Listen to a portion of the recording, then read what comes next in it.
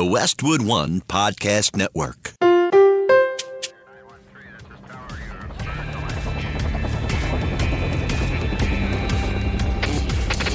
Never quit. Never quit radio. All right, everybody, welcome back to the TNQ podcast. I'm your host, Marcus Luttrell. Every week, it's my job to fire you up, to ignite the legend inside of you, and to push you to your greatness. Join me every week as I take you into my briefing room with some of the most hard-charging people on the planet. They're going to show you how to embrace the suck of life, teach you the values of working your ass off, and charge through whatever life throws at you. This is the Team Never Quit podcast. So buckle up, Buttercup.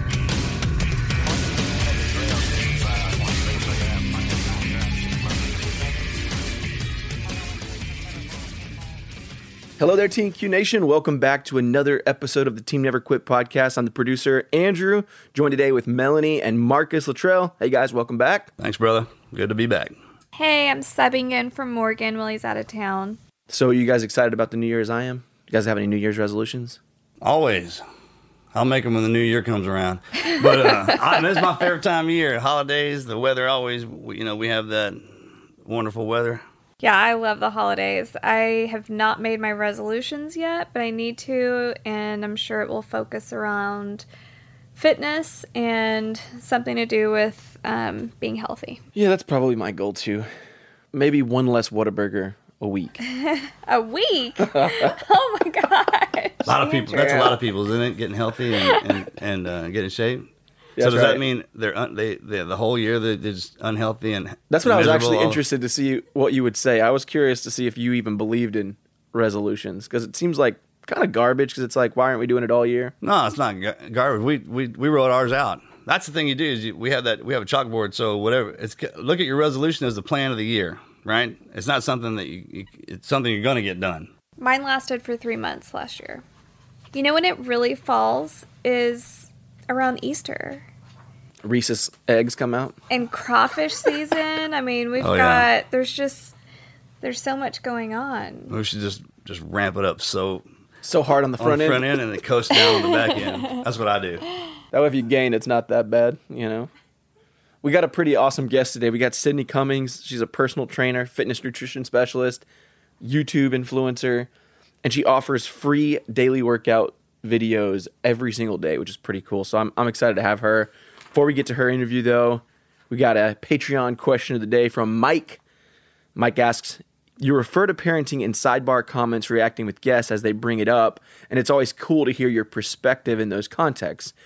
Can you guys share with your listeners a top 3 parenting advice tips list for moments in your life that have molded how you love and raise your children? Top 3 parenting advice tips.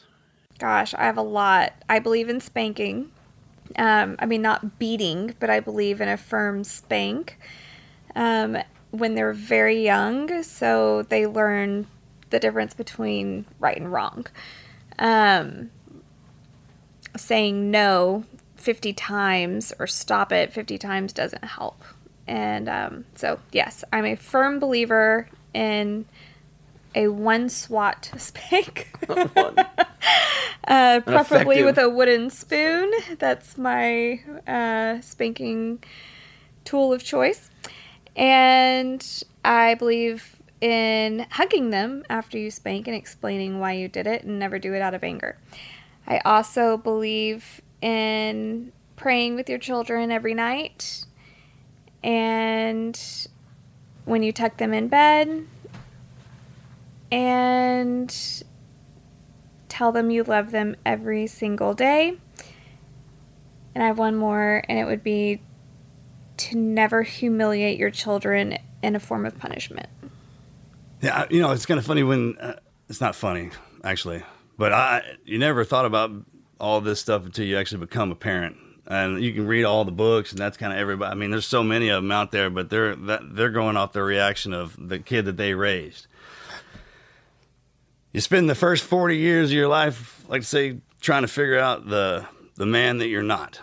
And from 0 to 40, Morgan and I, no wife, no kids. Like I said, we were a big kid ourselves. And you're never supposed to really growing out of being a kid and believing in magic and having fun and everything that you're doing. You just kind of get more experienced in life as you go. And if you can relate back to all the stuff that you and how much fun you had when you were a kid, it makes parenting, in my opinion, a lot easier. And because your kid is the next version of you. So like Mark 1, Mod 2. That's me, and I mean, that life everlasting is our child. So just imagine you just morphed into your child. It's the combination of you and your wife. And when, like I said, you marry your opposite, your kids are going to be, the next version of you will be perfect. So, but all the doors are shut. And so you're just following yourself around to see which direction you go. And a lot of parents, well, they'll want their kid to go in the direction that they wanted to go, or they think that that they want for them. But in reality, did you do that when the last version of you tried that? No, it's just kind of like, hey, if on the timeline, the big game of life, you get the way you get multiple players is your kids, right? You get to stay in the game longer. And when it comes to punishing the kids in the beginning, they don't understand English. They don't understand, I mean, it's kind of like a puppy. That's why you want to raise a puppy or something before that you can't communicate with or can't communicate back with you until you go straight into trying to raise yourself. And the reason we spank the kids or swat them at the younger age because they don't understand the vocabulary. I mean, they don't understand what words mean. So you give them a little bit less of a tap than what it was that they were about to get into, like if they got shocked or if they got burned, right? And then they'll know. That's a proven fact that they'll know not to do that. And then as they learn more and more and they communicate back and forth, then you move away from that, the physical side of it, and you communicate just like we do as adults. I mean, it's kind of hard to rationalize with yourself at that age. I mean, you couldn't even be rationalized with when you were a teenager. So I always thought about that. And every time, kids are great at bringing levity. If you're ever wondering if God's trying to deliver a message, just hear what your kids say to you. And it's pretty humbling at times, right? And it's the best thing. And I try to tell them I love them every time I see them. And then I remember back when I was a kid, when my dad would come in and he would do something that was cool to me, or if he would surprise me with something, how that made me feel at that point in time. And then I try to do that. And the hardest thing to actually do being a parent is to be one. Because I had my father would always say, he's like, I'm not your friend, I'm your father. And I never understood what that meant until I had kids, and now I say that. Reason being is I still have the same friends I've had since I was a boy, and we do stupid things together. I mean, on purpose. And I was never the voice of reason. And whatever we were in, I was in it. There has to be one person out there that kind of keeps you in check, and that's your father, right? That's where I'm protection and enforcement in this family. It's matriarchal. There's one rule. Mom's right, keep her happy. The minute you step out of line, man, that's when I step in. And I love them like a friend, but I know what kind of father that I'm not. So from 0 to 7, I just let them be kids. I never try to push anything on them. Let them go in every direction. Then once they hit 7, then whatever they're interested in, then I'll kind of start coaching them. And if they want, the biggest thing I do, and I do this for myself, is if I want something, I'll wait 2 weeks. If I still want it, then I start working for it. And with my kids, they want everything. They're like, can I have this? I was like, yeah, 2 weeks. We'll come back and get it. Tell me if you still want it. And so I'm not telling them no. I'm just telling them we're not going to get it right now. And just that way you won't have stuff laying around. I was walking down the other day, and there's one of those Nintendos on the floor. And I was kind of like, what? This is a $400 whatever. And I was like, who am I getting mad at? The kid who let on the ground, or the adult who gave him the $400 Nintendo and it didn't have a lanyard strapped to it? I'm a team guy. Everything's supposed to have a lanyard, right? Yeah, I mean, I almost stencil my name on my kids but anything that a computer or any kind of tech can do for them, make sure that they know how to do it before you allow them to have that part. And always look back and say, man, what was more beneficial to me? It's hard just when you're a kid, to change my tone. I've gotten it now to where all I have to do is, normally I'll hear Melanie raise her voice and I'll be like, what'd you say, hon? You need me? And then that's it. They better get back on track. Yeah, I haven't had to spank in a long time because they listen now. I mean, I don't believe in like I said, not in beating your children. That's abuse. That's horrible. But in a disciplinary way, in a non-anger, non-emotional way, just to teach your kids right from wrong when they're young. Like the terrible twos is the perfect time to do that. And then by the time, I mean, our little ones are 7 and 8. By the time they're that age, you don't have to. Yeah, once you set that in, they're not going to remember those spanking. That's why you do it at that age. I have one more. We also have a 21-year-old, and your kids never stop being your kids, no matter if they're adults. I mean, I can imagine when he's 40 and I have grandkids, he's still mine. And I still tell him I love him every day, even though he's in college and I'm probably the last thing he thinks about. Your kids don't just move out at 18. I wouldn't say that. Come on now. I mean, look, moms. Your kids just don't move out at 18 and then you just forget about them. They're always yours. Always show them, no matter how old they are, that you love them. And that's it. That's my... Yeah, my advice to all the guys out there is the one person you will show absolute respect to and never disrespect is the woman who carried you into this world. Just think about that. I don't care what happens. Just say, that, and that's never disrespect your mom. And because as guys, you're going to go through life and you're going to get your butt whipped. And when guys get our asses whipped, we don't go crawling back to our buddies. That's embarrassing. We go crawling back to our women, usually our mother. I've had my ass whipped back to my mom twice. And they always put us back together, and there's, food on the table, and it's just one place that you're kind of safe, right? And with moms, don't be afraid to what Melanie said, discipline your child. Strong mom, because if you don't do that, if you don't discipline your kid or teach them, somebody else will. So who do you want doing that? Who do you want teaching yourself? Because like I said, the child is the next version of yourself. So who do you want to give them that lesson? And I apply pressure to my kids and put them in situations just to see how they react, and then I'll pull the pressure off. And it doesn't have to be a fast process; it can be slow. I mean, with the communication, our kids get home from school. I mean, I'm like, "Hey, how's your day?" And they'll say, "Good." I used to say the same thing. And the other day I did that. I was like, "Hey, how's your guys' day?" And they were like, "Good." I was like, "You didn't even go to school. We took you to the dentist." So once that happened, then now I ask them, like, "Okay, who was the first person you talked to?" And they'll tell me. I was like, "All right, what color shirt were they wearing? All right, were they in a good mood? Yeah. What was your first subject? Teach me what you're learning." And then that's how, I always consider myself the same age as my kid and what I need to be learning. And it's cool because you get to start over with math and the stuff that you didn't pick up in school, you pick it up with them. Which, by the way, math nowadays sucks. I mean, elementary math, how they're teaching it right now, does not make sense. Just putting that out there for all of whoever is creating the curriculum. Please go back to how it was in the 80s. I mean, this is ridiculous.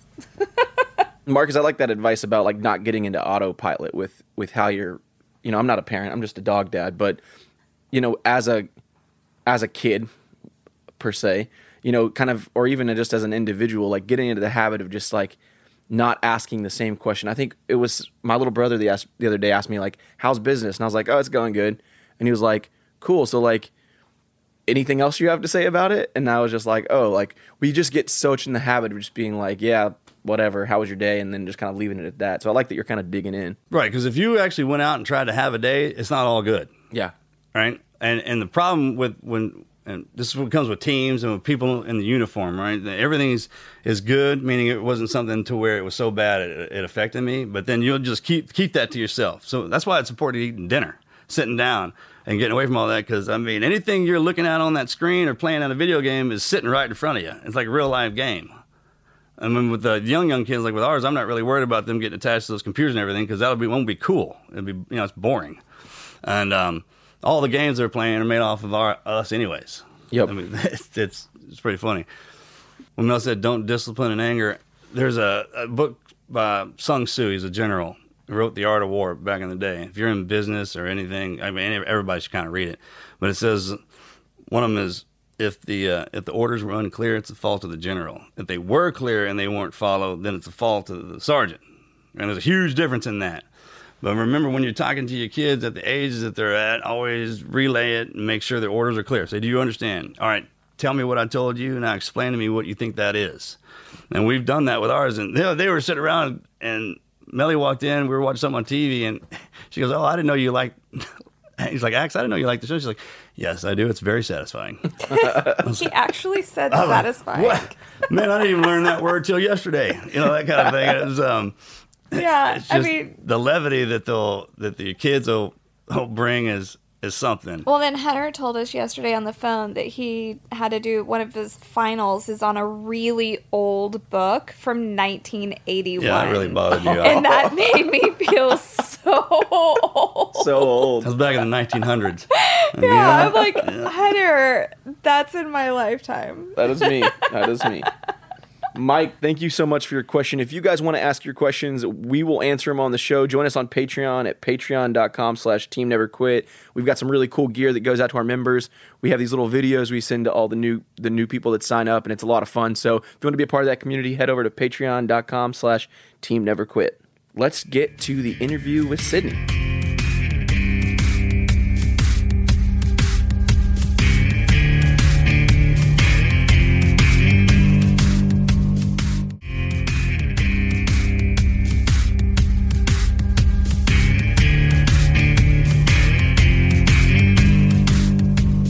All right, before we get into this, Sydney, I just want to tell you, again, thanks for coming on. This is basically like me, you, and Mel, and Adam Kerr on the phone, hanging out for a little while, getting to know each other, and talking about some of your most difficult moments and how you overcame them and got through it. I mean, people who come here, we all go through hard times. I mean, the scenarios are play out a little differently, but the people obviously going through it are different. But the application and the lessons learned, man, can just help everybody. So the way this works, there's no gotcha questions, kind of taped. Anything you want to talk about, you don't want to talk about, it's just like that. Seriously, it's a blessing to have you come in here and introduce you to all of our team members. I mean, this is kind of, we like to say this is your interview to become part of Team Never Quit, and we're letting you because you went through the difficult times in your life and you got through that. You made the team. So now we're introducing you to everybody else. Amazing. I'm glad to be on the team. Yeah, I'm glad to tell my story as well. I'm so glad, Mel, you reached out. And like you said, I think it's about showing people that, resilience is key. We all go through bad things, like you said, but it's how you come through them that matters and can inspire other people. So I'm super pumped to be here. Awesome. Can you just tell us your story as if we were sitting on the couch together talking? You just give us your whole story, how you started, the workout programs, what made you get into it. And then, I've seen your video on, I don't want to spill any beans first. Just you go into your whole story. Okay. So I guess kind of my never quit story has been a couple years long with kind of three main areas that I would say in that scenario I had to figure out how I was not going to quit. The first one, I guess, would be after I graduated college. I was at West Virginia University on a full academic and athletic scholarship. I was a college high jumper. And after I graduated college, I went to nursing school, which seemed like kind of my only option as I loved fitness. And that was my whole entire life. Being an athlete, that was all I had ever known, but I didn't think that was a career possibility. I didn't think people, made money doing things like sports or athletics or training. So nursing school seemed like the best option, and coming from kind of a traditional area with being from West Virginia, it was safe, it was guaranteed, it was something that I knew no matter where I lived that I would have a job. So I went back to nursing school. All right, I just got one question, Sydney. Let's back this up. You threw something out there that got skimmed over. Did you say high jumper? High jumper, yeah. That's awesome.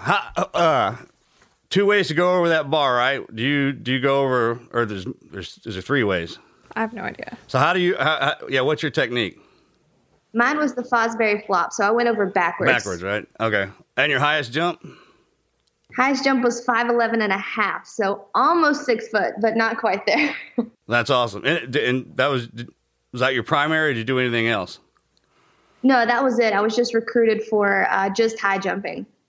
Loved it. That's also where I kind of fell into the strength training world, because I had never, as a girl from a very small town of Sissonville, West Virginia, I had never done any strength training or anything like that. So our football team had strength training programs, but, girls track and volleyball didn't have any of those. So that's where I went into college, kind of figuring out, okay, if I'm going to excel at this level with this new level of competition, I've got to figure out how to get stronger and to get more powerful. So that's kind of where I fell into the strength training world. Right on. Now, your family, the background on them, any athletics, any sports or anything? No one in my family was athletic. My brother and I were both always in sports. From as young as I can remember, we were always involved in, basketball, soccer, football, track, etc. But I didn't have any athletes in my family to kind of set that example or anything. Right on. I'm sorry, I didn't mean to interrupt you on that one. I just high jumper. I was always fascinated with that because I was so short. I tried out to do that, but I could jump under that bar a lot better. Right, you roll under it. Right. When I got to college, I was actually one of the shortest ones in every single competition. Weirdly enough, and I'm 5'8", so I'm not a short woman, but as a high jumper, I wasn't super tall. So I get where you're coming from there. That's awesome. All right, so high school out of where at in West Virginia? Charleston. Okay. To give everybody an idea where that is on the map, how far is your biggest town? Charleston actually is the biggest town, I guess, in West Virginia. So graduated college, went back home to go to nursing school because I thought, that's the best option for job security. That's going to be something where anywhere I go, I can have a job. And so went back to nursing school. I was working at a nonprofit at the time as well to try to put myself through nursing school because I didn't have an athletic scholarship anymore. So I was working at a nonprofit, trying to just make that happen. And my fiance, Dustin, actually had just finished up passing all his CPA exams. And he moved down to Charlotte, North Carolina, which is where we are now, in pursuit of kind of his growing into a banking career. And I think it was a Thursday, I ended up calling Dustin, and I had just due to budget cuts, I had gotten let go from my nonprofit job. And I thought, what in the world am I going to do? How am I going to afford nursing school? They gave me a severance package, but they just didn't have a need for my position anymore. So Dustin had moved to Charlotte and, had been talking to some gym managers down there and talking about how female fitness professionals were so hard to come by and female personal trainers were so rare, and especially female personal trainers who had a college athlete background. So he had been talking to that gym manager on and off all week, and I called him, told him I lost my job. I was crying. What am I going to do? What the heck? I don't know what to do now. And he's laughing on the other end of the phone. I'm like, what in the world are you laughing for?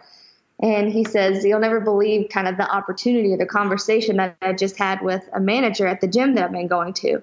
So I decided to move down to Charlotte, and just as I had that severance package to kind of get me through the summer before nursing school started back up again, I thought, why not try personal training? All I had ever known was athletics. I was, from the time I was 5 until the time I was 22, I had been involved in sports. So I thought, this is probably going to come natural for me. I can make a little extra money this summer to help me get back through nursing school when it starts up again.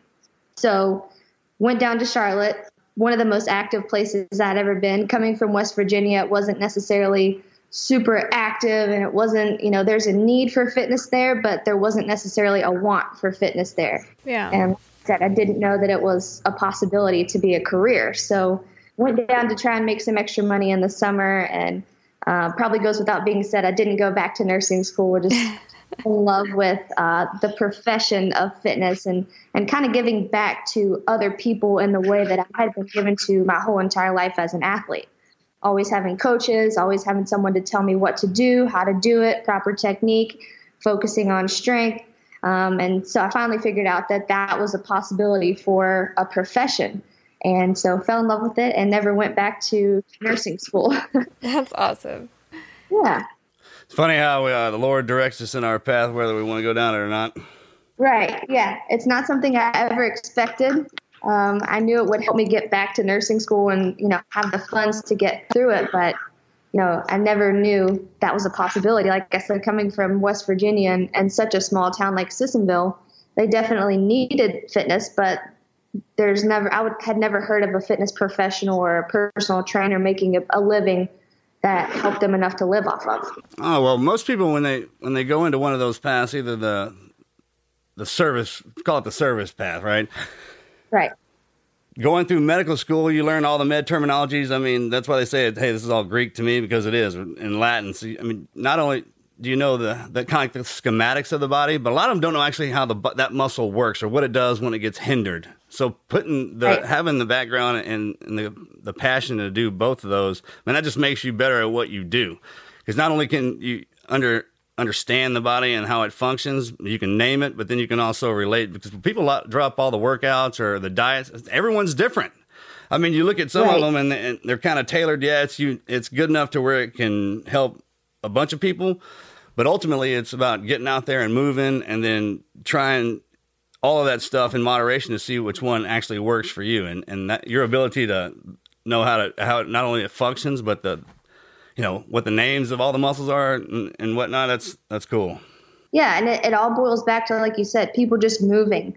And I think a lot of people have no idea how good they're actually designed to feel when you start getting stronger and you start feeling like, oh, I can feel this muscle now. I know how it works. I know how to target it. I know how to see progress now. And it doesn't have to be any type of crazy off the wall attempt. I just always go back to sports and how I moved as an athlete, all the different directions I had to move, all the focus on strength and speed and technique was everything. Because if I was injured as a college athlete, I was no good to the team and I was going to lose my scholarship. So it was always technique, technique, technique. So that's a huge part of my focus now as a trainer too. That's awesome. That's amazing. Can you tell us a little bit about your brother? Yeah, so that's actually kind of the next situation where I feel like that was my never quit story. When I moved to Charlotte, I should backtrack and say I didn't really have any support because it was considered a pipe dream to kind of go for a fitness career. It was a hobby. It wasn't something that was realistic. So, and that messed with me a lot mentally. I was like, is this wrong of me to do this? I feel with my whole entire heart that this is what I'm supposed to do.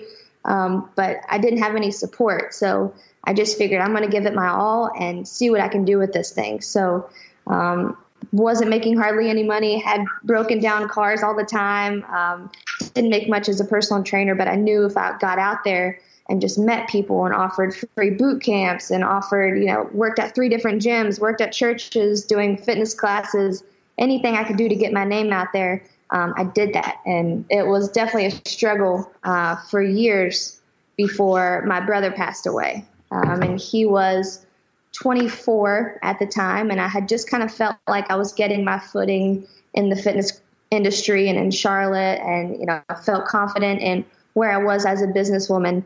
And I get a call from my mom on June 11th, about 6:30 in the morning, and it was a Sunday, and I knew something was wrong. It's one of those calls where you have a gut feeling like this isn't good. It's so early in the morning.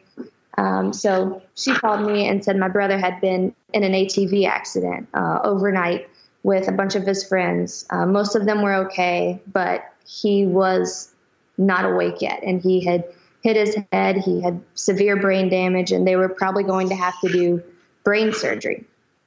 And so I initially thought, him being the type of dude that he was, oh my gosh, Zach wrecked on a 4-wheeler or a dirt bike or an ATV again. He's going to be fine. But my gosh, how does he always get into these situations? He was so, he was always active and in the woods and on something with a motor. He was always that type of dude. So I thought worst case scenario, he'd have to have surgery and he'd come out with a scar on his head and we'd be like, oh, Zach, stop doing this to us. But long story short, he, over the course of 2 weeks, he never woke up, and it just got worse and worse, and he kept getting infections, and long story short, it overcame him. He didn't have any brain function at the end, and he ended up passing 2 weeks after his accident. He just had a daughter. He had just celebrated her first birthday. He just gotten married the year before that, so we had to kind of make the call. He has pretty much 5% brain function. And we knew that wasn't the life that he would want to live by any means. So he passed away, and that was definitely the hardest moment of my whole entire life. We celebrated every birthday together. We celebrated, all the holidays together, of course. And, I had known, only thing I had ever known was that I had a younger brother my whole life. And now that was just quickly taken away from me. Oh my gosh, I'm crying. I can't even imagine that. Terrible. How did his life inspire you and what you're doing now? Like, do you feel like you're carrying on his passion? Yeah, I definitely feel that way. I when we were in the hospital with him, actually, which is so crazy that you guys reached out to me, called Team Never Quit. When we were in the hospital with him, there was a CrossFit gym back in Charleston, West Virginia, that had asked me to write my never give up story. And I was going to tell them about what I was telling you guys about how I moved to Charlotte. I didn't really have any support, but I knew this fitness career was a possibility now. So I was going to do whatever it took to chase it and make it come to life. So they had asked me, could you write a story about your never give up story? And I said, yeah, of course. My brother's actually in the hospital, so I can come over and, snap a photo, give you my story while we're in town there. And she gave me a T-shirt that said, here, give this to your brother. So when he comes out of surgery, he'll have this shirt to wear through his rehab, because we knew it was going to be a long stretch of rehab, or so we thought. So she gave me this never give up shirt. And the next day he actually passed away. So I feel like that was his message to me, that no matter what, you don't give up. You just keep going. Things are going to happen. Life is going to be hard. We're all going to face terrible, terrible situations that we don't see coming, but you cannot give up. You've got something in you and you can't give up. So I feel like that was his message to me, and it just felt it was my responsibility to kind of carry that on. So we actually, after my brother passed, my fiance Dustin and I, we were like, we have to do something bigger than what we're doing. We have to help more people than who we're helping now. Being in personal training, you have one person for 1 hour, and then that hour is gone, and you have nothing to show for it. You can't help any other people within that hour. So I knew that we had to scale bigger. We had to do something to help more people than what we were doing at that time. Dustin was super artistic, and he was doing some photography for me, helping me with my social media, helping me just have awareness in the fitness industry. And he was at that place too, where he's like, if I don't have tomorrow, I would regret so hard not taking this leap with you and figuring out how we can scale this fitness passion that you have, because you have a story, you have your athletic background, and people need the passion and the energy and the knowledge that you have. So we actually ended up getting a studio here in Charlotte, which is where we film all of our workout videos. Dustin actually built the studio by hand. We have a big cyclorama stage that he built by hand. And we just decided to go all in and figure out, how do we get more people again? So Dustin and I were both working. I was still training personal training clients while we were building the stage. Had about 60 clients per week to be able to afford the studio. Dustin was still doing freelance photography and working as a full-time CPA. And a couple months in, we both decided we've got to let all of this go. And in that way, we can help more people, give free workouts to people all over the world. That's so awesome. If you're carrying your little brother's wishes out for you, I mean, you got that Never Quit shirt probably around the exact same day I was going through Operation Red Wing back in 05. So around 6/28. And yeah, it really was on the 26th, I think. Right. So that's kind of when my thing whole started. And then when my buddies died, that's kind of your stepping off point. Right. So the direction that you're going in is exactly where you need to go. And everybody who comes in around you, picture them as a weight or as a tool to be utilized for you to make you stronger. I mean, that's what everybody is. I always think of myself as I was a blade and everyone around me is a stone. They're going to sharpen me or dull me out. When someone dies, the whole concept behind death, we take that on because we go through every emotion. So when someone dies close to you, you're the one that actually does it. That's the toughest part about living and the toughest part about having a lot of friends and a lot of family that you're close with. But everything up to that moment, like all the good times that you shared with them, they all come into frame right then and there. And then it hurts. I mean, it does. And when we mourn our loved ones, we mourn them. That's the memory that we have. But at no point in time would they ever want us to just stall in the door and keep that cycle inside. So it has to, it does have to work itself through there. It's just like anything else. But then you harness all the good things You do exactly what they want you to do. You get out there and you never quit, and you follow your dreams, and you live this, you run this game as hard and as fast as you can. That's how you keep their memory alive. Because every time you talk about him, once we get off the phone, we'll turn around and talk to somebody about him that they're still around, just like all the other people in your life that aren't sitting right in front of you.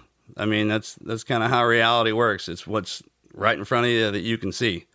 And you never lose their memory, and you never stop loving them. And you take everything that was good about them and you push forward with it. And that's what you've been doing. So great job.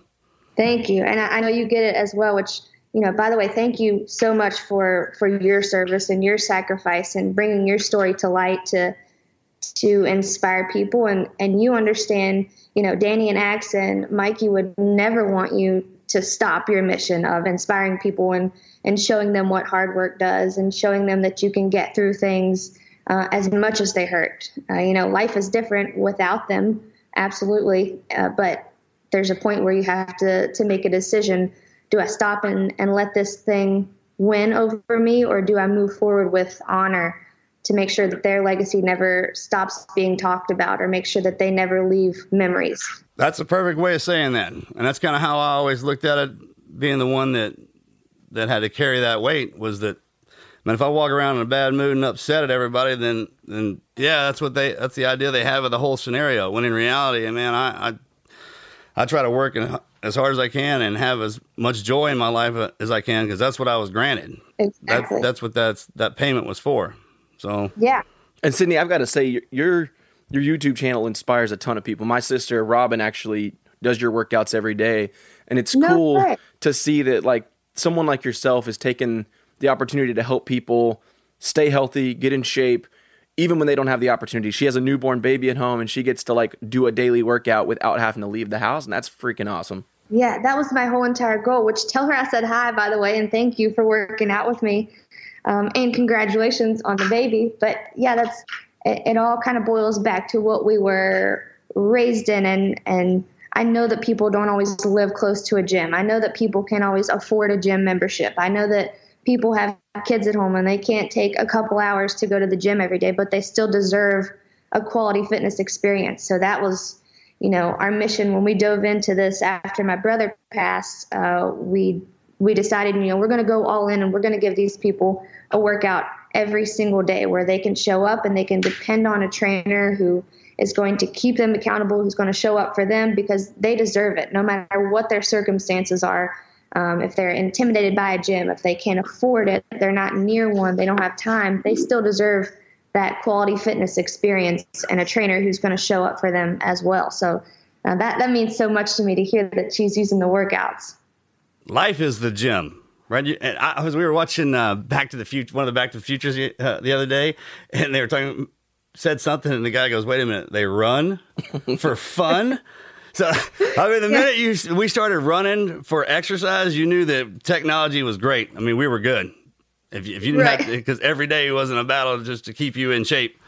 But a lot of people think that you have to go to the gym 7 days a week, work out 3 to 4 hours a day. It's amazing how far knowledge and tech has come in that field of kind of body enhancement. It's amazing, because when you see the commercials and all that stuff, man, that's what they're trying to get you into the gym. But ultimately, you think you got to stay in there every single day to maintain. That's not how that works. I mean, if you're climbing, if you want to get to somewhere, if you work out that hard, you'll get there faster. But the body still has to heal and recover, and everybody does that differently too. I mean, after I would have one of my surgeries, I would get to where I could just stand up, and then I would I'd go down to the gym, do one push-up, and then leave.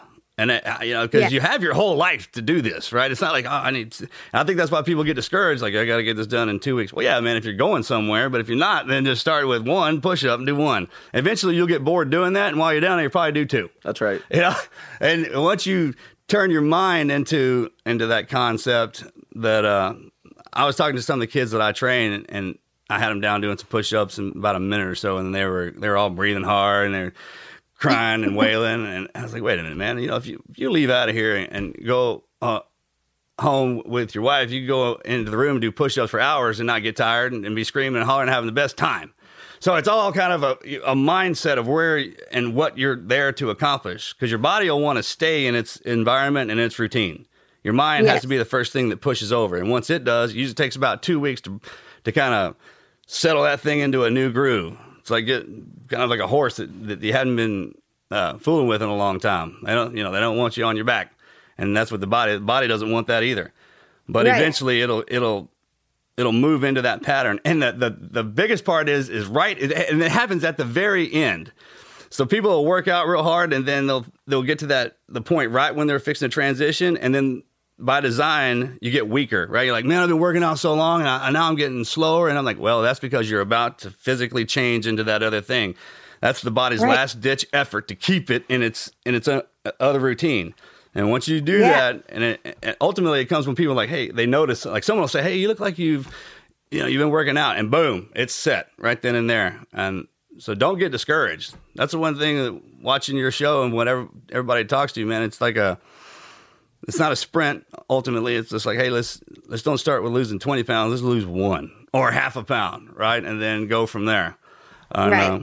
Start with one push-up, like you said. Start with one better choice of meals in terms of nutrition, so you feel better when you're working out. And you can recover as well. Like you said, it's just one step at a time, and that's something on my channel I always say. I'm never expecting you to be perfect, but I'm expecting you to show up and do what you can today, and tomorrow you'll do the same thing. So I totally agree with you there. So you get your studio, and then you had a little altercation. I saw your video on that. Can you tell our listeners about that? Yeah, so we had our studio, and like I said, it was around February of 2018 when we decided, listen, we're going to go all in, because it was so much time to do a workout every day, film it, record it, edit it, upload it. And I know you guys get it with a podcast. It's a whole process to make this product come to life for people. So we were determined to do it every day. It had to be worth it. And from February until about August or the end of July, we were doing this every single day for free. Everyone was getting workouts for free. We weren't making any money off of it, but we knew we had to put in the work in order to be able to get to a point where the channel would grow enough. So it was around the end of July when we got approved for YouTube partnership. And that's when we felt like, okay, we're picking up steam. This is good. YouTube noticed. We're now a YouTube partner. So let's keep grinding. Let's keep going. And then it was 1 month later, we were locking up our studio at the end of the night and about to head home after I had still been training, personal training clients in the morning.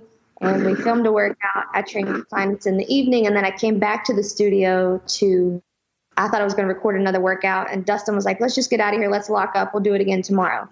So locked up the studio. We turned to go down to our cars. And we see 4 guys walking up the street. And they weren't walking towards us, but they were walking up the street. They had hoods on. We were like, oh, great. They're going to probably go break into some cars. There had been a history over the summer of car break-ins around us. So we thought, oh my gosh, they might go break into a car. Let's get in our car and get out of here.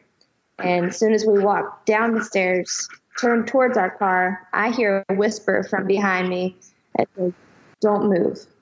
And I turned back and I thought, what, are they talking to each other? Are they talking to me? So I look back over my left shoulder and I see the flicker of a gun from the streetlight pointing right towards me. And so I turn around and I said, Dustin, they have guns. Get in the car. And he proceeds to put his backpack in the back seat, get into the front, sit down. Like I said, we didn't think they were actually going to shoot. So I walked around to the other side of his car. And right before I sat down in the car, I looked back at the guys, and then there are 2 guns pointed at us. And it was all dark, but I saw it in the street light. So I sit down in the car really fast there. They start shooting right as I'm sitting down into the car. Dustin puts the car in reverse. I'm screaming. I'm ducked down into the floorboard of the passenger seat. Somehow he managed to get us out of there. And I think we ran red lights. We were just speeding away. Dustin called the police. And as he was on the phone, I reached down towards my foot and I noticed my foot was wet. Like, what in the world is on my foot? I didn't step in anything. And I brought my hand up to where I could see in the street lighting, and it was covered in blood. So that's when I realized the shot. The officers told us that there were 8 shots fired, and luckily, Dustin was closer to the shooters than I was, and he wasn't hit. But I guess the bullets went, one of the bullets went underneath his car, bounced up, and hit my foot on the other side of his car right before I pulled it in. That's so crazy.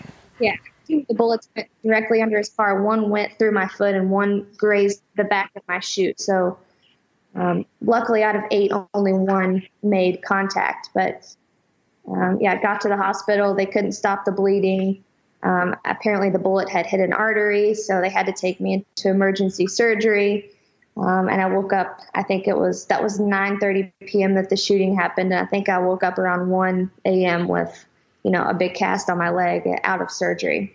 That is nuts. I mean, you never hear stories like that just in a parking lot, somebody getting shot. I remember hearing, when I heard that story for the first time and kind of knowing your background, was like, that you had been shot in the foot. I was like, oh, and those guys were fleeing. I heard that they had, I thought that's what had happened first. I was like, man, she got shot in the foot. She got done doing legs that night when they rolled up with 2 guns, but she went to whipping their ass as they were running away. And like that, yeah. Yeah. And then, where'd you get hit in the foot? I was right between my ankle bone and my Achilles. Right. So that artery that wraps underneath that, out of all the places to get hit. But yeah. So go ahead. I mean, they took you in for emergency surgery, obviously. And the bullet ended up hitting my heel bone. So it kind of shattered my heel bone. They had to go in and cauterize the artery, and they had to put a bunch of bone wax on my heel bone to get the heel bone to stop bleeding as well. And I didn't know, waking up from that, I didn't know what to expect. I didn't know exactly what was going on. All I knew was that as soon as I got to the hospital, they kept trying to dig into my foot, and I was screaming. I didn't understand why they were doing that, but apparently they were trying to find the artery to clamp it off with their fingers. And it just felt like bombs were exploding on my foot because they kept grabbing that nerve that's right where the artery goes as well. I was just a mess of screaming as loud as I could. I never had felt a pain like that. And up until that point, it didn't even hurt. So between the time that I got shot and the time that I got to the hospital, the ambulance driver was like, "You're the calmest gunshot victim we've ever had." But at that point, the adrenaline was still going, so I wasn't hurting yet. But when I got there, they started trying to find the artery and digging into the bullet wound, and that's when I knew, okay, something's wrong.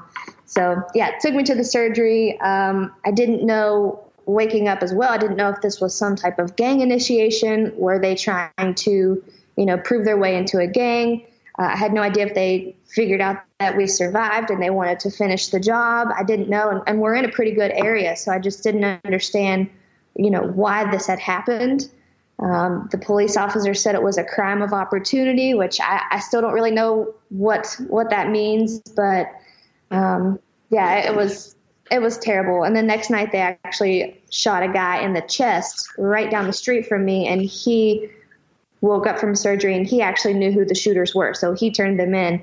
But I had no idea why they did it. I didn't know what to expect. I didn't know why I deserved that, and I was on this mission since my brother died to make sure that people got fitness and they got access to free fitness. And, I knew that I was going to continue that mission, but I was just, kind of annoyed that they had set me back and I was the one that had to deal with it. So I was very frustrated when I woke up, I guess, to say the least. The body, and this is kind of like the machine that carries the mind around. And just like when you're driving your vehicle down the road and a rock jumps up and hits and dents the side of it or cracks the window, it doesn't stop the vehicle. And have you ever been cut and you didn't know it until you look down at it? That's when you feel the pain. It's just the same thing. Even when that light comes on the dash, it says, "Hey, we got a little problem here." You're gonna keep going.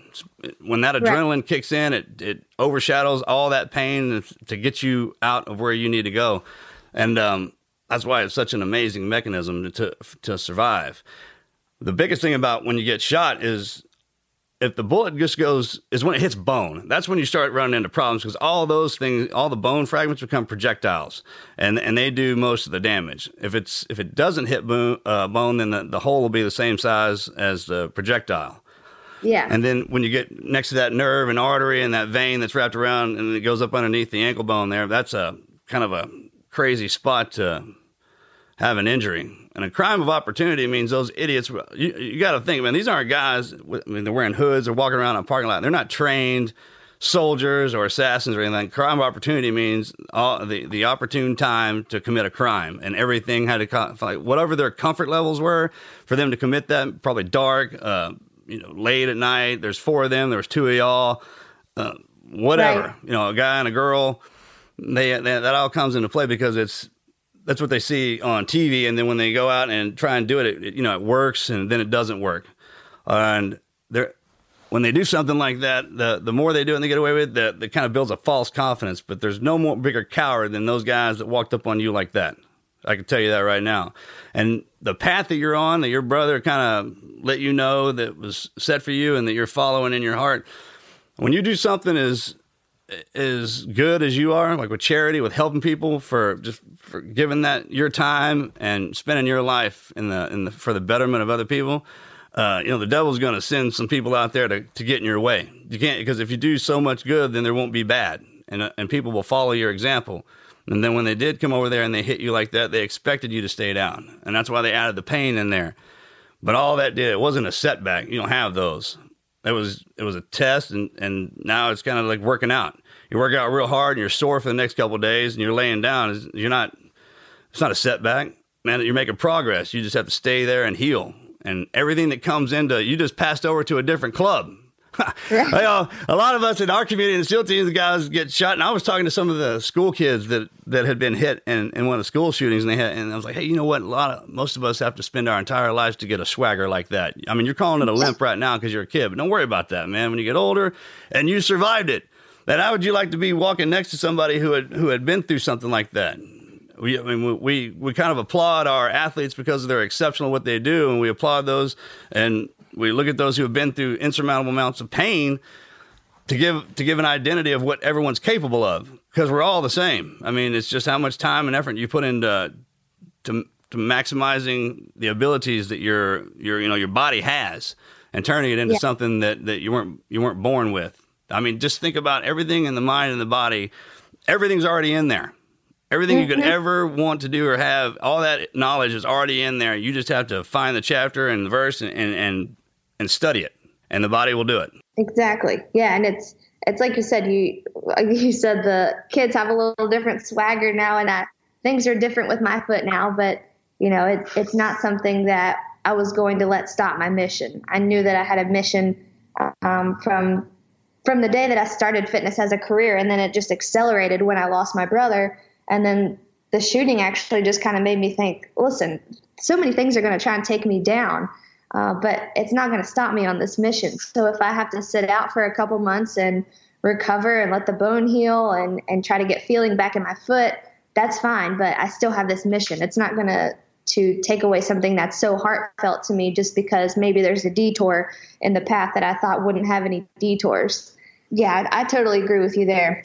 Yeah, well, it gives you now you're a mental coach as well as a physical coach. And if there's people who are ever scared to get in the gym because they were overweight or out of shape, be like, hey, you know what? Right now I'm busted up. I can't use my foot, so I'm down. So everybody who hadn't been working out, just if you want to start working out with me again, we'll do it together. We'll start at the bottom. Like, you literally took yourself off the pinnacle of your shape, went all the way back down, and climbed your way back up. And that gives people a kind of a door to walk in.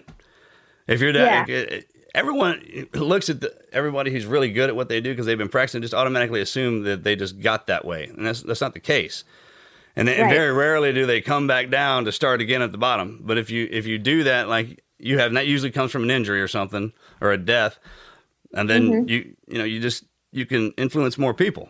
Yeah, and I think about the relatability is something that I have now with, like you said, people who are beginners, people who are coming back from an injury, even women who have just had kids. You come from a place where you feel so great, and then all of a sudden you just don't, and you're basically starting from the beginning again. So I constantly, throughout my workouts, I approach it in a way that says, I'm here with you. I'm your teammate. I'm going through this as well.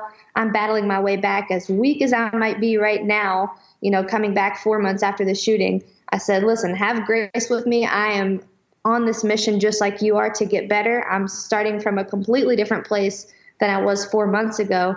But the thing is, I'm not going to give up. And so I'm here with you. I'm being vulnerable.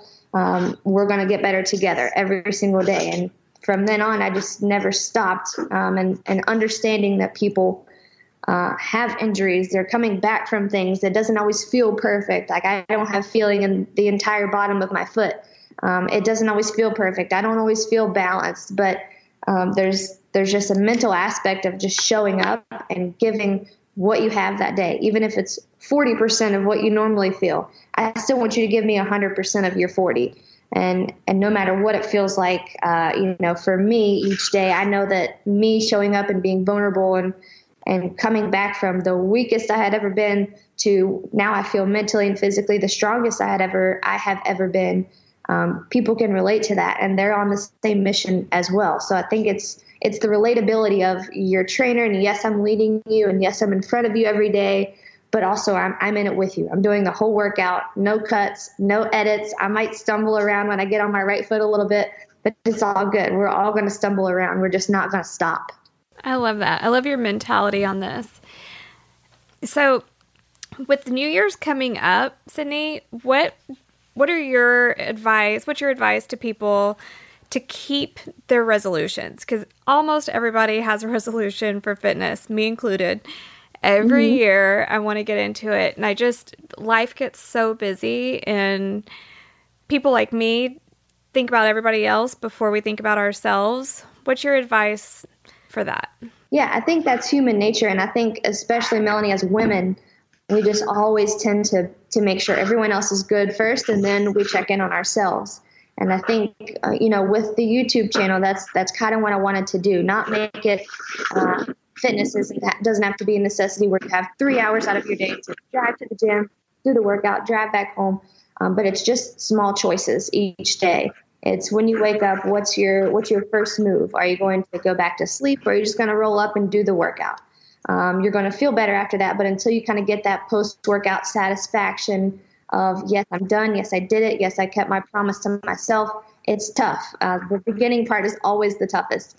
But I think it's just knowing that you're in total control of your destiny. Ultimately, you have the opportunity now with YouTube. You have a free option to do fitness every day. You have pretty much everything you could need in terms of going forward with a fitness regimen. For my channel, I know, but if my channel is not your jam, there are tons and tons of other options for fitness out there. It's just making that choice, and I think also making it a promise to yourself. Just knowing that you deserve the outcome of feeling stronger physically, which turns into strength mentally as well. I think getting through a workout translates in terms of building character, in terms of discipline, in terms of the place that you went mentally in that workout to get through it. You can also use those characteristics in your life to go up to a job interview, or have that tough conversation with someone that you need to talk to, or get through the days where you're really tired and your kids are driving you crazy, or you don't feel like cooking healthy food. I think in the workouts, I always talk about the way that you do the workout and you get through it and you understand that you're the one that got yourself through that workout. You're ultimately the one that is in control of every decision. So pushing through the tough times of the workout trains you to push through the tough times when you don't feel like doing anything but stopping for fast food, or you don't feel like doing anything but hitting snooze. I think the training for me on my channel, it's training in fitness and in life. So I think that just knowing the benefits and knowing it's a choice and a promise you're going to make to yourself is the biggest thing. It's that relationship with your own self that, I would feel better if I did this. I would feel more confident. I would have more energy. I would be able to move a little better in terms of functionality. I would be able to lift things and move things without thinking about it. So I think it's just knowing that there are so many benefits to it, and the choice and the destiny is in your total control. Yeah. I'm going to have to subscribe. For all of those that are listening, can you give us, how do people find you? What's your channel and your social media and whatever you want to plug? Yeah, so my YouTube channel is just Sydney Cummings. Our company website is royalchange.fit, which has all of our merchandise. It has fitness programs, and then my community that kind of goes with the YouTube videos, where I do all of my nutrition education, lifestyle coaching, nutrition science, motivation talks, live Q&As. I'll bring specialists in like registered dietitians or chiropractors. The YouTube community kind of dubbed that the Sydney Squad. So now we have a membership community called the Sydney Squad that goes along with the workouts. So we have a community of over 700 people from all over the world. We have almost every country in the world in that community. So, That's so cool. Instagram is Sydney Cummings _, as well. Awesome. Thank you so much for coming on and sharing your story with us. Yeah, absolutely. I mean, that's amazing. If I've learned one thing when Melanie and I got married. By design, the difference between women and men, so our muscles on the outside of our fat. That's why we take pain and bruise on the outside. Y'all's is on the inside. It's a woman is so powerful on the inside in her strength that it has to be covered in the shell that it's covered in. I mean, y'all can do things that we can't. Y'all can have babies. Yeah. And when I watched my wife go through that pain, I mean, it was unbelievable. If a guy got his ass, if I had my ass whipped like that, I would never go back for more. Never. I've had 3, by the way. You know, if a dude, I was just thinking about women when it comes to maternity leave, it's like being in a car crash. It's like if a guy gets hit by a car like that, man, not only does he get paid leave, he gets like a year off, right? Sometimes they even retire him. I mean, if you see a woman who's had multiple children, it's kind of like a UFC champion. Like she just went in there and just took that pain. A guy gets a stomachache on the inside and we're down for a month. I'm not even kidding, man. Mm-hmm. Heaven help us if women, if y'all's exterior and interior were I mean, it's kind of like y'all are the nuclear bomb around here. I mean, the strength that literally to take the pain and the emotional, all that stress that comes with life, and not only that, but dealing with us. It has to be wrapped in what it's wrapped in. Otherwise, it's just too powerful to be down here. And I'm not kidding. I mean, I grew up in a community where the men, we thrive on pain and chaos. We learn to live in it. And I was never the best at it, but I hung around them. I've seen guys take pain like nothing. I mean, just unbelievable on the outside, like I said. So imagine women, y'all have the exact same as we do. Around here, walking around on this earth, there are women just as strong as the strongest man out there. Physically, they can take that pain on the inside. And it's when you combine those two. Like I always tell people, if you find your opposite and marry them, your kids will be perfect. That's why our kids are perfect, because Melanie she's my opposite. But I literally watch her do that and go through that pain for us, to recreate that life. Just opened up my eyes to how valuable y'all truly are. I like to say, man, they've done a study over time. What happens when you pull women away from men? It's called prison. We just separate and kill each other for fun. Put one woman in the mix and we'll calm down. But chill out a little bit. Yeah, right. And that's because y'all are the balance down here. Yeah, you're twice as important than us. And I grew up in a matriarchal family, so I got a chance to see this firsthand. The only time the men came around was kind of beat us back into line. But you know what your strength is. And I mean, you as you go through this, imagine before you came down here, you wrote out your story. It wouldn't be all good times, especially not for somebody like you because of the business you're in and what you're trying to do. So every obstacle that comes across your path, imagine you're the one that put them there. You wanted that just to test yourself. So that bad day isn't something that you have to take every single day afterwards. It's just something that you had to take on that day. And when you wake up in the morning, imagine every time you come back into the game, you open your eyes and you're back in it. Everything you're going to need to get to the game is around you. It's closest to you. The stuff that's furthest away from you is the stuff you don't need. Right. If you spend your life going after that stuff that you don't need, trust me, you'll be on a lot of adventures. Right, because the beginning, and then there's the end, and there's all the roads in between, and we go down them just to see what's down there. And then if it's not the right path, you turn back around and you go the opposite direction. But it's always better to do that with your friends and with family. And that phone doesn't have an identity. That's why a lot of these millennials, you see, they don't have an identity because neither does that phone. But what you do is you reconnect the mind to the body, and then you give examples of the hard times in between. So it's truly something. Never doubt that in your head. I know your brother's proud of you. Never quit, right? Keep going. Keep inspiring. Right. Thank you again for coming on the show. Yes, thank you. Absolutely. Hey, Sydney. Thank you all. awesome time. Yeah, before we wrap up, hey, maybe we could work with you to create like a Team Never Quit workout for the new year, and we could cross-promote it on our YouTube channel to help just send a little bit more love your way. Okay. Yeah, I'd love to talk more about that for sure. That'd be awesome. All right, have a great day. Thanks again for joining us. Thank Yeah, you. thank you guys. Have a great day. Bye. Bye. All right, guys, it's that time again where we share one of your listener story write-ins. This is one of our favorite parts of the show because you guys are what keep us doing this. Your stories inspire us. And without further ado, I'm going to get to today's listener story. The author is Emily. The story is called My Meningitis Marathon. First, of course, I'd like to thank you for creating a platform such as this to inspire people, not only to share their stories, but to find support here and grow and continue to fight through their own hardships. I've been searching for a way to get my personal story out in hopes of helping others with this rare condition and give them hope that they too can continue fighting. My name is Emily. I'm a 32-year-old retired professional athlete, synchronized swimming from Ohio.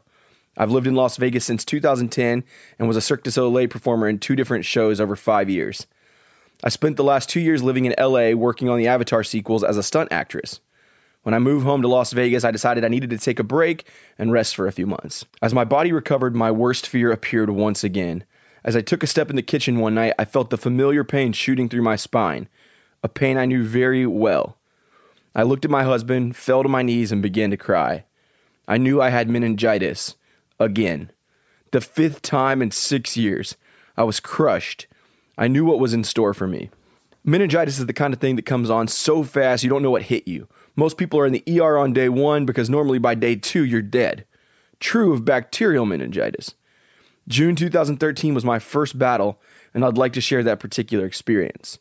I woke up on day 1 with a bad migraine and just feeling off, so naturally I went to the gym. It didn't go well. I tried the same thing on day 2 and it didn't go well again. On day 3, the pain had spread to my entire upper body. I couldn't move my neck, arms, or shoulders, and my vision was blurry. I thought maybe I pulled everything in my neck, so I decided to try a massage. I cried the entire time. It was so painful. By day 4, I couldn't walk, so I called my boyfriend to come get me to keep an eye on me. By day 5, I called my Cirque Day doctor, who immediately ordered me to the ER. But I grabbed a latte first because I read caffeine can help migraines. They instantly suspected meningitis, even though they were confused that this 5'7", 120-pound blonde with her latte rolls in saying, "Hi, my name is Emily. I'm in the worst pain of my life and might be dying." Sips latte. They wanted to do a spinal tap and I said, "No thanks," and they sent me home. That's when things got real bad. I slept in another room than my now husband James that night and really knew I was dying. So I threw myself off the couch and made the long journey down the hallway, crawling with one arm. When I got to him, I was throwing up everywhere. He carried me to the truck and sped to the ER. I walked in by myself while he parked and I laid my head on the reception desk. They recognized me from the day before and rushed me to get a spinal tap. Almost immediately, the doctor came back in a full-on PPE hazmat spacesuit and rolled me to isolation where I remained mostly unconscious for the next 10 days. The hospital is not a place for recovery. It's a place to not die. The recovery battle begins at home, and it took some months. When I was better, I thought, okay, great, that's over. It'll never happen again. Onward, champions. But exactly a year later, it happened again. And then 6 months after that, and then again and again. Now that I've just finished recovering from my 5th battle, I've come to an understanding. The universe has given me this gift because I can beat it and share my story and help others kick ass too. I just need to sack up and tell my story, so here I am. This fight doesn't end for me, and that's okay. I want to give hope and maybe answers to others. I want to show that you can have the life you see for yourself even when doctors have no answers for you. I've seen all the doctors. I've read every single piece of information on this illness. Doctors have literally shrugged at me. I have recurrent viral meningitis. But I will continue to live, continue to fight. I can either worry about this happening again or I can dig my heels in and lean in spear tip first. So anyone out there experiencing these battles, I understand. I know you're scared. You may feel guilty for relying on others sometimes or frustrated. I know you have chronic pain. Listen here. Those are small beans. Small beans. It may be a part of your life now, but it isn't your whole life. It isn't who you are. You can live the life you want to live. You're not alone. Heels in, spears forward. I got you. Emily. What? What just happened? I have so many questions. That's amazing. Is she healed? Just goes to how, when we're talking about how tough women are on the inside. I mean, that's unbelievable. When I go down like that, when I get real sick, I call it detention. Literally. When you're sick, you are the worst. Yeah, it's bad. I'm not kidding. So, I mean, I look at it as a cocoon phase. And you have to be laying down for that. And kind of sit still, and you come out on the other side stronger, just like you said, Emily. I mean, your body morphs into something after it goes through a battle like that. It absolutely comes out stronger on the other side. And if it keeps doing that, it lends perspective on how strong you really are. That's amazing. I can hear it in the way you write. I mean, that's something. So thank you for doing that. I mean, this is the place for that. You find somebody who's been through something like that, there's always somebody out there who's either going to have to go through it or is suffering through it. And we are not alone, right? You got a partner out there. And, misery loves company, but in a team, you're not really suffering. It's the environment that you live in. It's if you know that, and you know that there's somebody out there that's willing to go through it with you, man, that's unbelievable. It carries so much more weight. So thank you for writing and sharing that story. And if there's somebody out there who's going through that and you want to share it, bring it in, and we'll connect those two dots, that pattern right there, and there's your platoon. You get through this battle of life together. We'll build it one person at a time. So, Emily, thank you for everything that you've had to go through, and thanks for writing in and sharing it. It's going to impact a lot of lives. God bless you. I agree, Emily. Thank you for having that mentality, too. I mean, having it that many times, most people would feel defeated and just want to give up. But having the never quit mentality is inspirational to a lot of people. Yeah, thank you again, Emily. If you want to share your story, head over to teamneverquit.com/podcast. There's a big button at the top that says share your story. We've got a lot of listener stories there. You'll read them, check them out. You're going to relate to one of them, and they're really powerful, and we love sharing these stories every week.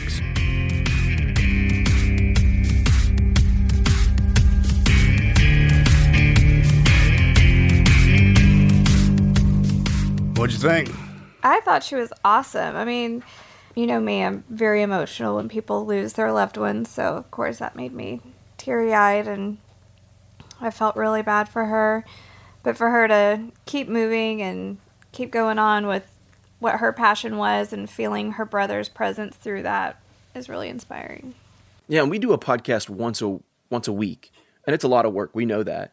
And she's putting out personal training videos every single day for free on YouTube. That's really cool because we know what it takes to do that. From a work standpoint, like that's awesome that she's willing to do that for people. But a lot of people, to pick a career path, it's that straight line, but there's all those 359 different directions to get to where you want to go. And literally doing something like that every single day for free, everybody will go there. Everybody wants to go see something for free. Yeah, I mean, and how do the advertisements come in from people watching? That's right. Just for her willingness to hone in her skills and give it away for free, she'll make. That's right. She'll be rewarded. Yeah. Then when you lose your clarity, do some charity. And says that charity is the one way you can survive down here, giving everything you got. That's awesome.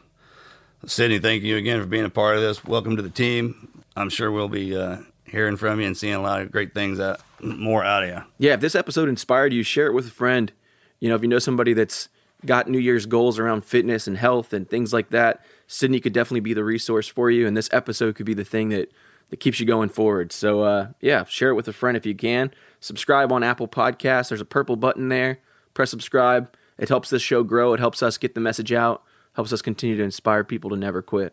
And we're free, too. Free. Yeah, it does. I mean, that New Year's resolution, if you're making that and it's to get back in shape and go into the gym, you don't have to go into the gym and kill yourself that first time. I mean, when I do it, I was like, I got to start going to the gym. I'll literally just drive into the gym parking lot and drive out. He made it. Yeah, first day, made it to the gym. Went to the gym.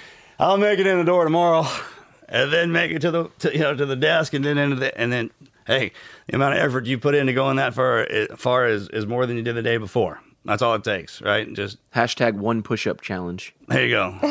To the gym. To the gym. Thank you guys for tuning in to another episode. We love it. We love having you guys. Can't say that enough. Thank you guys so much for keeping this thing going and being a part of this. Bud and I love you so much. I love having when you come on and do this. It truly is an amazing experience. We're blessed. Thank you, Lord, for everything. We love you. God bless you guys.